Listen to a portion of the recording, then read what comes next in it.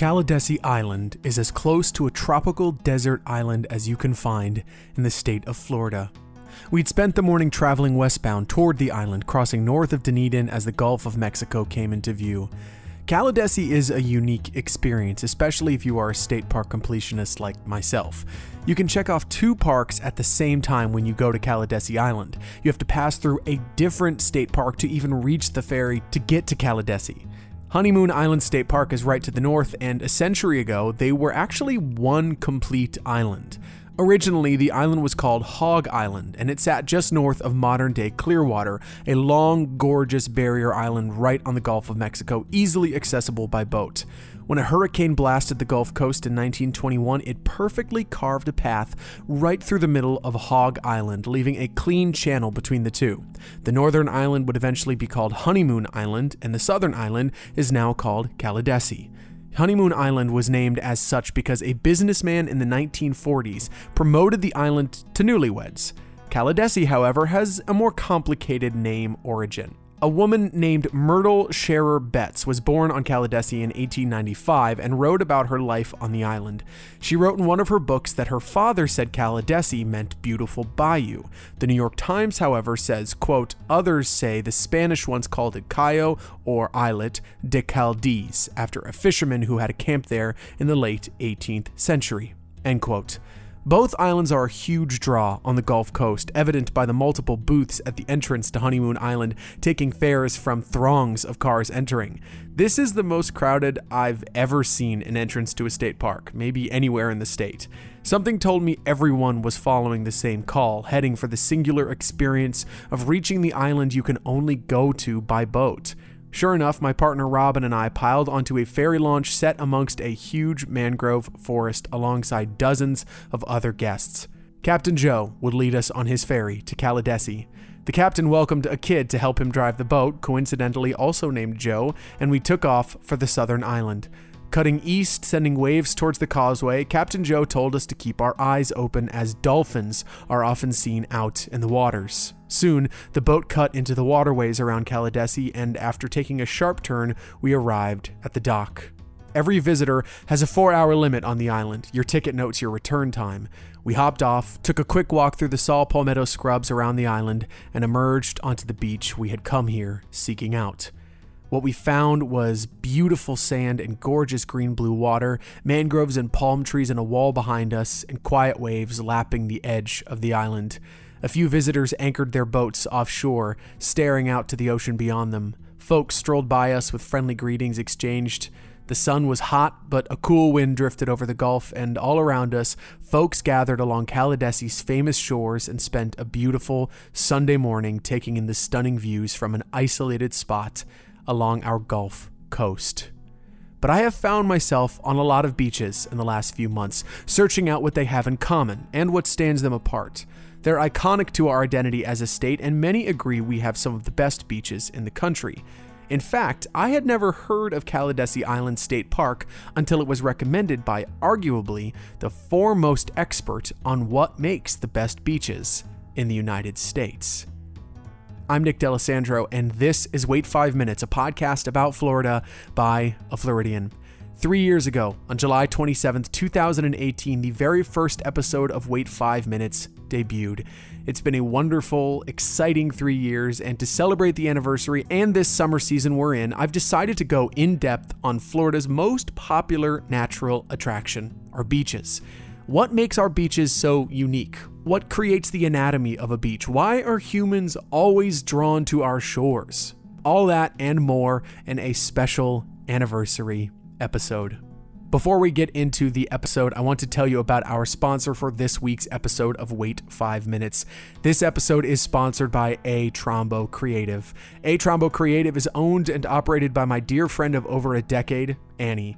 Annie has been designing and costuming professionally for 6 years and even did costumes for yours truly throughout my years in theater. Through close collaboration, cohesive design, and hands-on fittings, together you and Annie can create the perfect costume for your production, cosplay, special event, or photo shoot. She turns your ideas and inspirations into a wearable reality. You can check out more of her work on Instagram at atrombo.creative, and you can book your appointment at her website, atrombocreative.com. wait5creative.com. There are links to both of those in the description. Thank you to A Trombo Creative for sponsoring this episode and season of Wait 5 Minutes.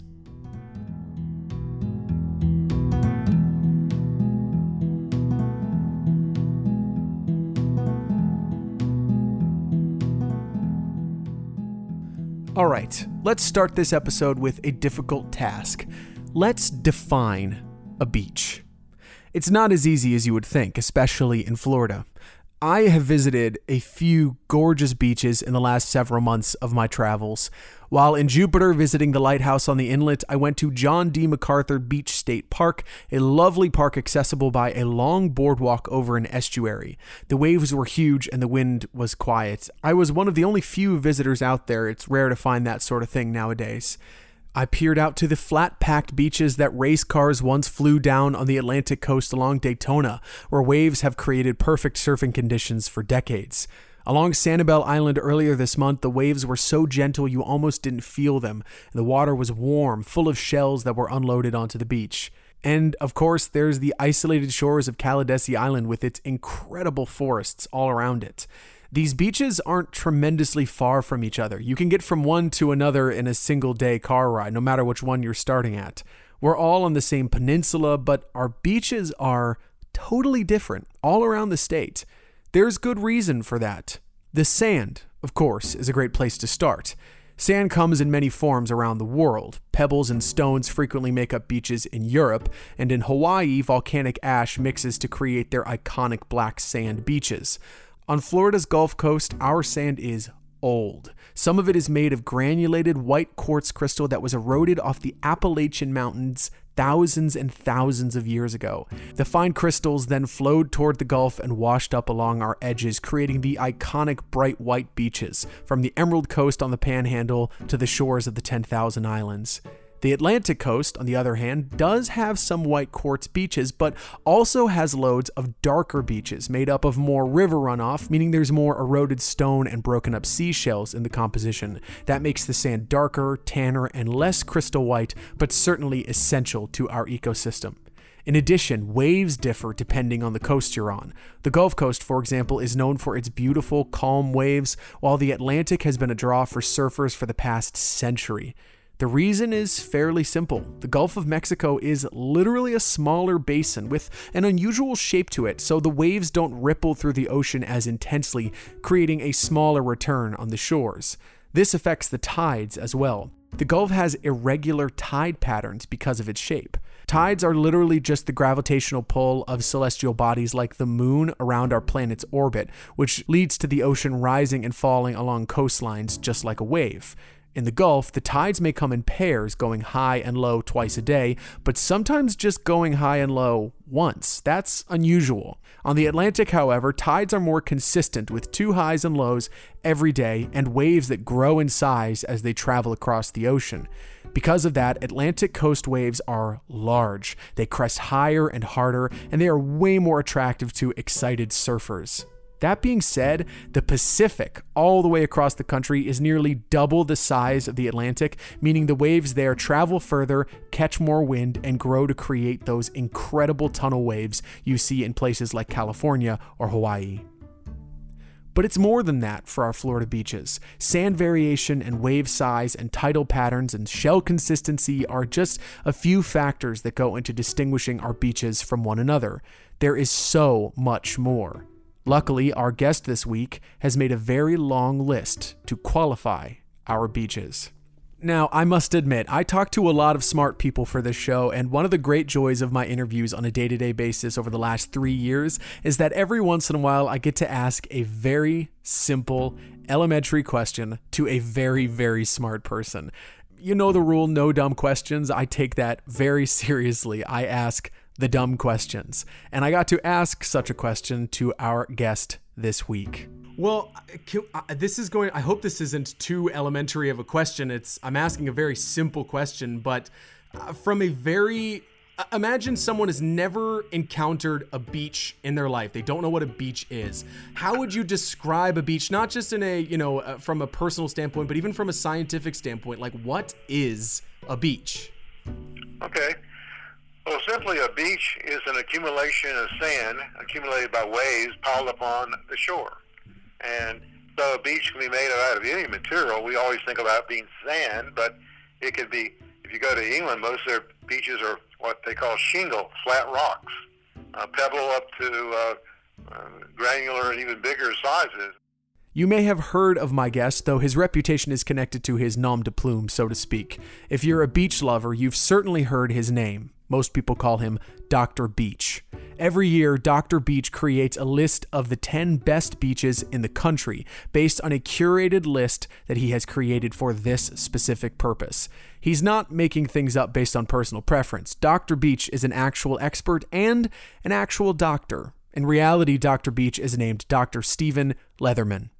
I'm Stephen Leatherman, a professor at Florida International University, and I'm a coastal scientist, and my specialty is beaches. How did you get into that field? Well, as a small child, I grew up in North Carolina, in Charlotte, and red clay is what we had to play in, and I was always getting dirty, and my mom was always distressed about my clothes being soiled by the red clay. So she asked my dad to get me some sand. He says he's an outdoors kid, you know, he's got to be outdoors. So my father brought in a big dump truck of sand, which was one delightful thing when I was about 3 or 4 years old. I still remember that day. And not just a little tiny sandbox, a whole dump truck. And they built a frame around it.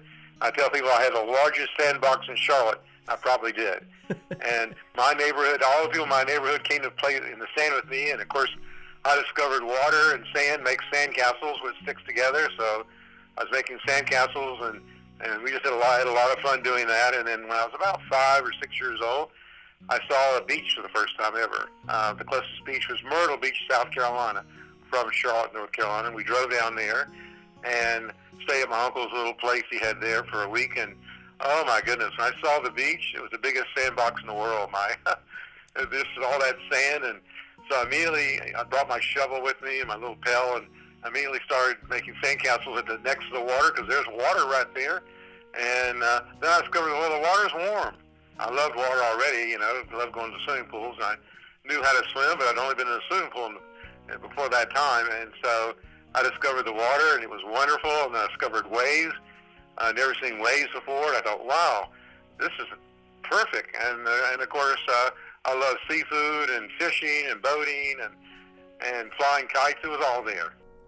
I'm sure if you're a Florida kid like me, this story feels so familiar to you. When I was a child, I would just sit and play on the beach and explore everything in front of me, from the sand to the water to the animals to the waves and the way they all blended together. It was fascinating to me. But Dr. Beach took that childhood passion and turned it into his career. Becoming Dr. Beach, however, that was an accident. Well, when I was a professor at the University of Maryland College Park in the Washington, D.C. area, I taught a very popular course called Waves and Beaches. It filled up with 250 students. It was one of the most popular courses on campus. Wow. And, of course, everybody thought, oh, Waves and Beaches, that's going to be an easy A, right? They didn't realize there's some real science to it all.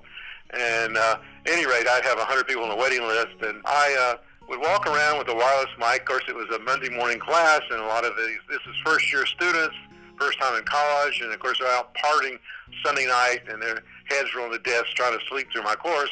I won't let anybody sleep through my course, so I walked around with a wireless mic and tap them on the shoulder, wake up or leave, you know? Yeah. And then what I would do is I had all these slides and videos and had a remote, so, and I'd say things like, and that's going to be on the exam, and everybody, oh my gosh, they'd all wake up, and they couldn't remember my name, so they started calling me Dr. Beach. No kidding. Yep, that's how it all got started. And then, as I say, this was a science course. I guess they prefer to take my science course than physics or chemistry. So, like I said, I just had a waiting list over 100, 150 trying to get in the course every semester.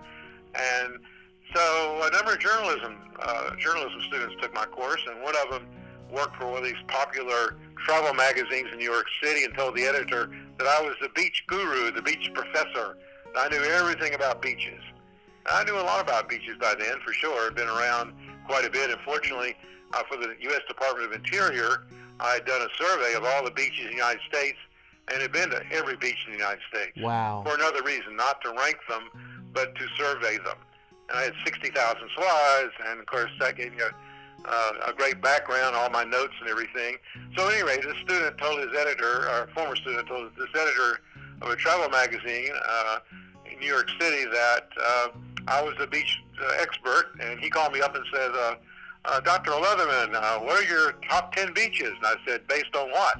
He said, well, you're the beach guru. Tell me what they are. So I thought, okay.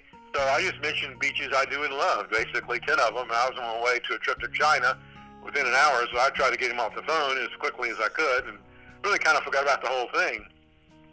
And 3 months later, I looked in my box, and there was this slick color magazine, a travel magazine, and it says the top best beaches. And I thought, well, I know something about beaches. Let's see what it says. I forgot all about the interview. And there it was. It wasn't really an article. It was what they call a sidebar. Yeah. And it had a list of beaches, and he numbered them according to when I mentioned them. And so the number one beach is the first one I mentioned. He said it was the number one beach. And it just blew up from there. Soon, Stephen was getting phone calls from across the country, from counties and cities wanting to be ranked higher. Lee County here in Florida gave Dr. Beach a call, asking him how Sanibel Island could go from number 8 on that first list to number 1. Other cities and counties called to complain, doubting Dr. Beach had ever visited their specific beach. Of course he had. He'd been everywhere. But what they really wanted was a rubric, a criteria that Dr. Beach was considering in his list. Dr. Beach went to prepare a list, but discovered something surprising. So for the next 2 years, I developed the criteria for beaches. And by the way, no one had ever rated beaches before. Doing the scientific literature, I found out that there had been ratings of rivers and somewhat of lakes, but never of beaches, of all things.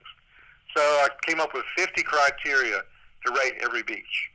50 criteria. So it has to do with sand size, sand color. People want the finer, whiter beaches are the best. And I have a category from 1 to 5, with 5 being the highest. So, and then you get into, of course, the 3 biggies are water quality. People want clean water, clean sand, and beach safety. But I got into vistas and didn't rate hotels and restaurants, that kind of stuff. Leave that to AAA and the rest of them.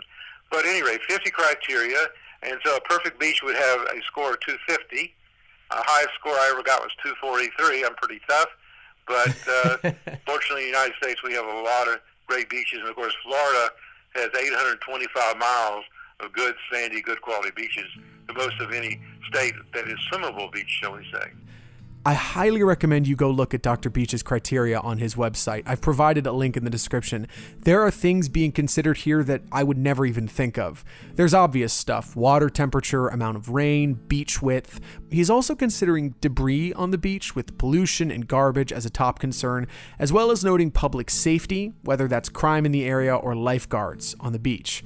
When it comes to animals, Dr. Beach is a man after my own heart. Plenty of shorebirds gives the beach a higher mark.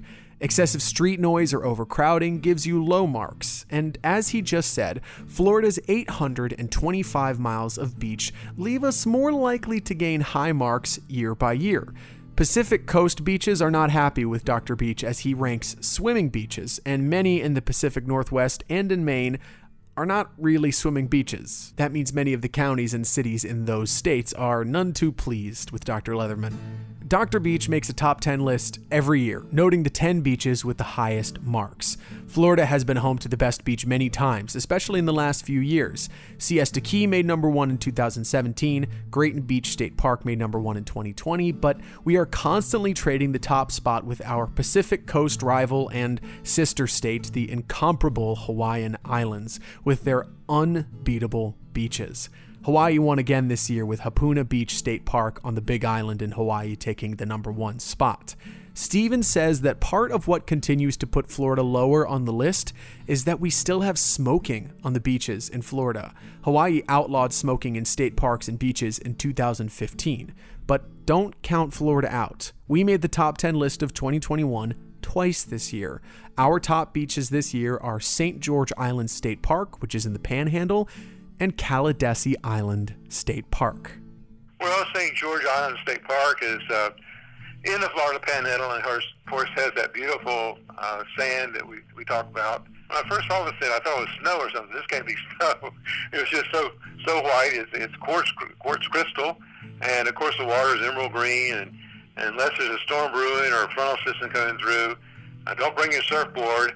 So it's very safe beach. So again, the three things I look for most important are clean water, clean sand, and safe beach, and they have that in straight A's. I mean, top ratings. And also, this is a beach where you can go for miles and miles and be on your own and ramble. And they have big sand dunes and coastal ponds behind. So there's a lot of wildlife there, a lot of nature.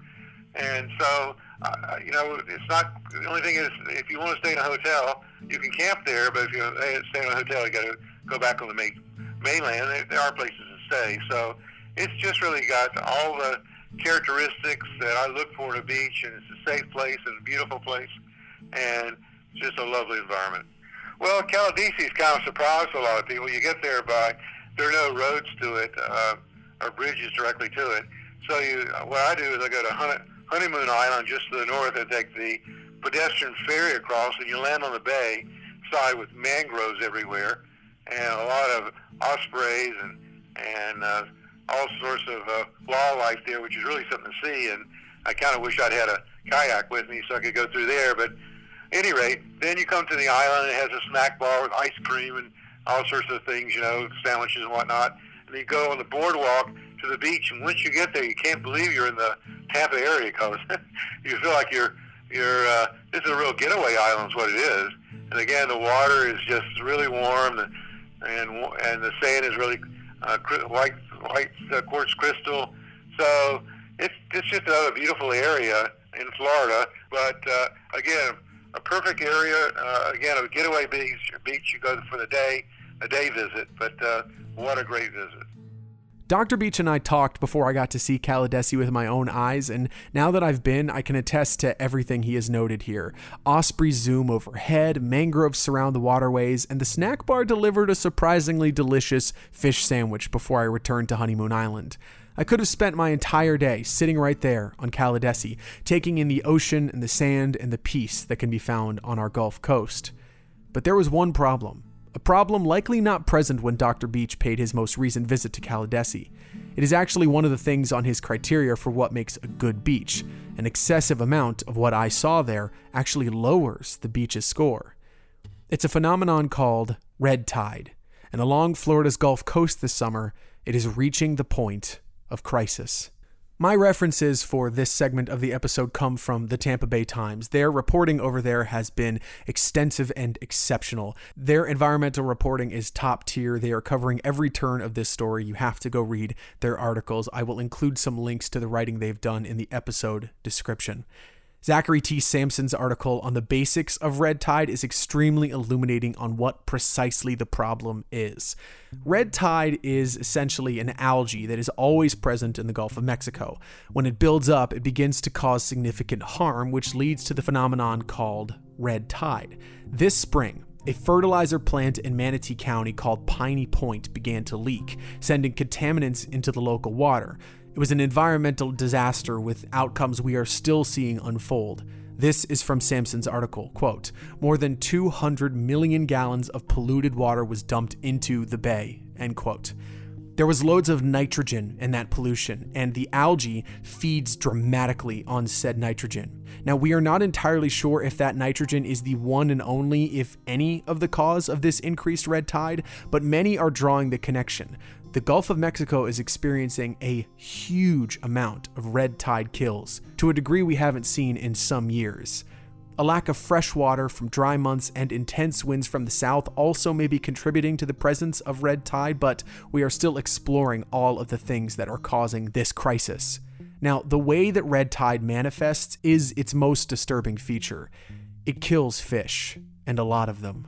When I arrived to Caladesi, alongside the incredible waters, the abundant flora, and the soft sand, there was dead fish. Walking down the beach, every few feet you'd see a dead fish lying in the sand. That is red tide, making itself known.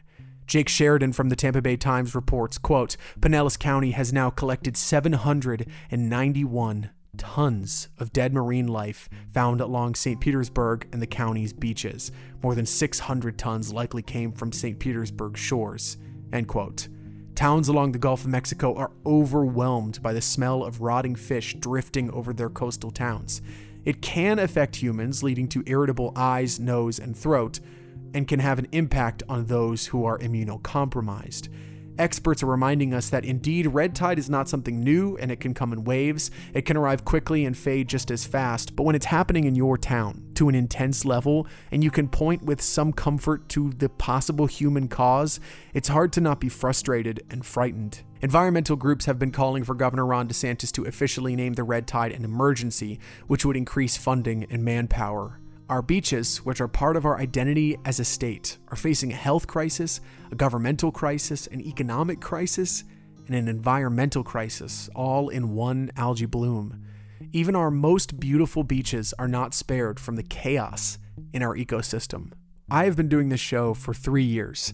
When I started it in the summer of 2018, Florida was in the middle of a blue-green algae crisis, another dangerous bacteria that was affecting our waterways, our flora and fauna, and our beaches. The problems on our Florida beaches seem to be a clear indication of the consequences of this climate emergency we are facing. And I think on top of that, we have a subconscious problem about how we think of beaches. Remember what Dr. Stephen Leatherman said. Before he made the criteria for analyzing beaches, there wasn't one for examining them in such a way. I asked him if there's a reason for that, and he corrects me. People do care about beaches. According to a survey by the Park Service in 2012, quote, Florida beaches have 70 times more tourist visits than visits to Yellowstone, Yosemite, and the Grand Canyon combined, end quote. People go to our beaches, but Dr. Leatherman says that there is a misconception about them. Some people brush them off, saying they are just for fun, for folks laying out and tanning, for sandcastles and volleyball games, but they are ecosystems. The sands are teeming with life, from sea turtles to ants, from seagulls to mollusks, from crabs to gopher tortoises, and human beings as well. Yes, they are the most popular vacation spot in the world, but they are ecosystems. They are the edge of our ecosystem in Florida, the barrier that protects us from the rising tides. They need to be respected, cared for, and protected. Dr. Stephen Leatherman says there is something biological about our persistent love of beaches. Well, I think beaches are, for instance, we have salt water in our veins. They're kind of primordial urge, I think. Somehow, all animals came out of the ocean, right? Yeah. That's going a long way back. But beyond all that, I mean, you're at the beach, and most of us come from urban areas now, and you're hemmed in with your view of buildings and asphalt and concrete and maybe a few trees. But you go to the beach, look at that vista. You just see forever, and it's like an experience where you're really communicating with nature, and there's no visual obstructions, nothing in your way to enjoy it. You can sit there, and of course, I love to watch the waves break, and hear the sound, smell the salty air. It's part of being human to go seeking out our coasts. It's also natural to be afraid that they are at risk, and that if we don't do something to prevent this climate emergency from getting any worse, there may be no more beaches for us to return to.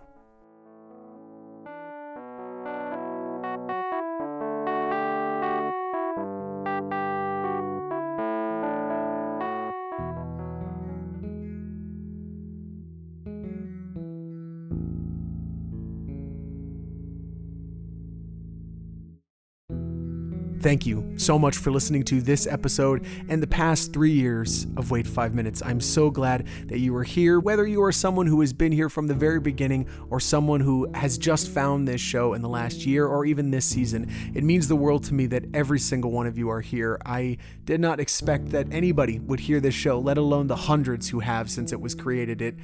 It seriously means the world to me. It has changed my life. It has been an incredible 3 years making this show, and I'm so very looking forward to everything that comes next. If you're looking for a good place to jump in, you don't need to go back to that episode at the very beginning. It's been 3 years. It's a little outdated, and I think I've gotten a lot better at making a show than I was back then. But if you want to listen to another anniversary episode, our episode from last year on Sanibel Island is so much fun. My guest, Emily Alfino, is one of the best. I'm hoping to have her on the show again this season, so go back and give our 2-year anniversary episode a listen. Thank you so much for listening to this show. Season 7 of Wait 5 Minutes is brought to you by A Trombo Creative. Turn your ideas and inspirations into a wearable reality. Go book your appointment at atrombocreative.com, and thank you again to A Trombo Creative for sponsoring this episode and season of Wait 5 Minutes. If you're looking for more Wait 5 Minutes, there is a website just for you. Go to wfmpod.com for transcripts of current episodes, additional photographs related to the stories, and photos from my trips around the state. I took a ton of beach photos in the last couple of weeks, including some on Kalidesi, so go check those out. Head to wfmpod.com for more. You can now pick up Wait 5 Minutes merchandise at Cast and Clay on Etsy. Cast and Clay is run by one of my best friends, Sophie Aparicio, who designed each of these stickers alongside the rest of their catalog.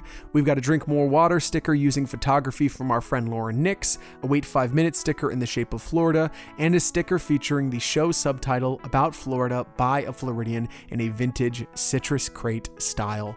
Grab them individually or as a set of 3 at Cast and Clay on Etsy. Head to the link in the description to pick up your WFM merch now. If you did enjoy this episode, please consider leaving a 5-star review. It helps the show become more visible, and it means a lot to me. You can also find me and share the episodes on Twitter, Instagram, and Facebook at WFMPod. If you want to send me a message, you can do so at WFMPod@gmail.com. I'm looking for some episodes for next season, and you can follow my personal account on Twitter at WFMNick. I look forward to hearing from you. I'd like to give a very special thank you to Dr. Stephen Leatherman. He is an incredible scientist and a passionate beach lover. Go to his website to see more of his work. He is advocating for a no smoking law on Florida's beaches. You can read more about that at his website. There is a link to that in the description.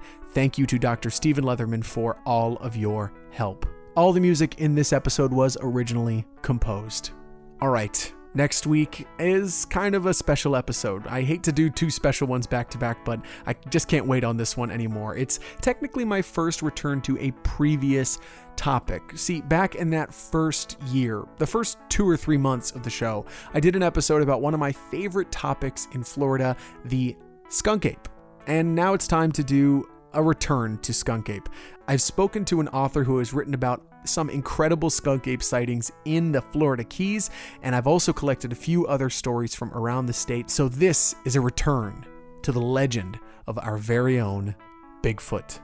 Until then, I'm Nick D'Alessandro. Be good to yourself, be good to others. Look into getting your vaccination if you are able, and please drink more water. Thank you for 3 amazing years. I literally could not have done it if it wasn't for you listening to every episode of this show. It means the world to me. I'm looking forward to this upcoming year of shows. I'll see you next Monday.